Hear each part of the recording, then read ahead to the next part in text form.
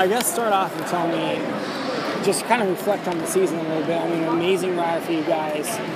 Came up short against Homestead, obviously, but a ton to be proud of. I mean, how can you guys build off this for next year?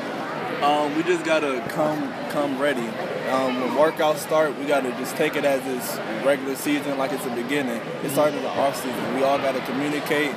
We got to get together and got to play together in order for us to win semistate next year. And is this something where you and Junior, Demizi, Shamar, do you guys play then together on the summer league team or club together? I mean, how's that work?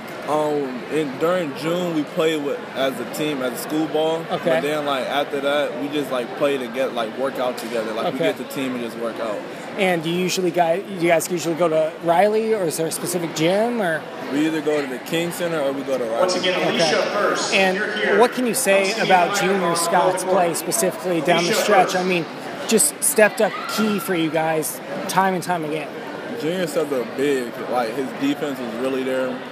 He took control of the ball when we needed to. He calmed down, and he became a great leader. Yeah, definitely. And Shamar and Demizi, how much do you think they're going to grow between this season and next? I mean, they were scary this year. How good are they going to be next year? Man, as long as they keep working, they can be very special, not great, special. Yeah.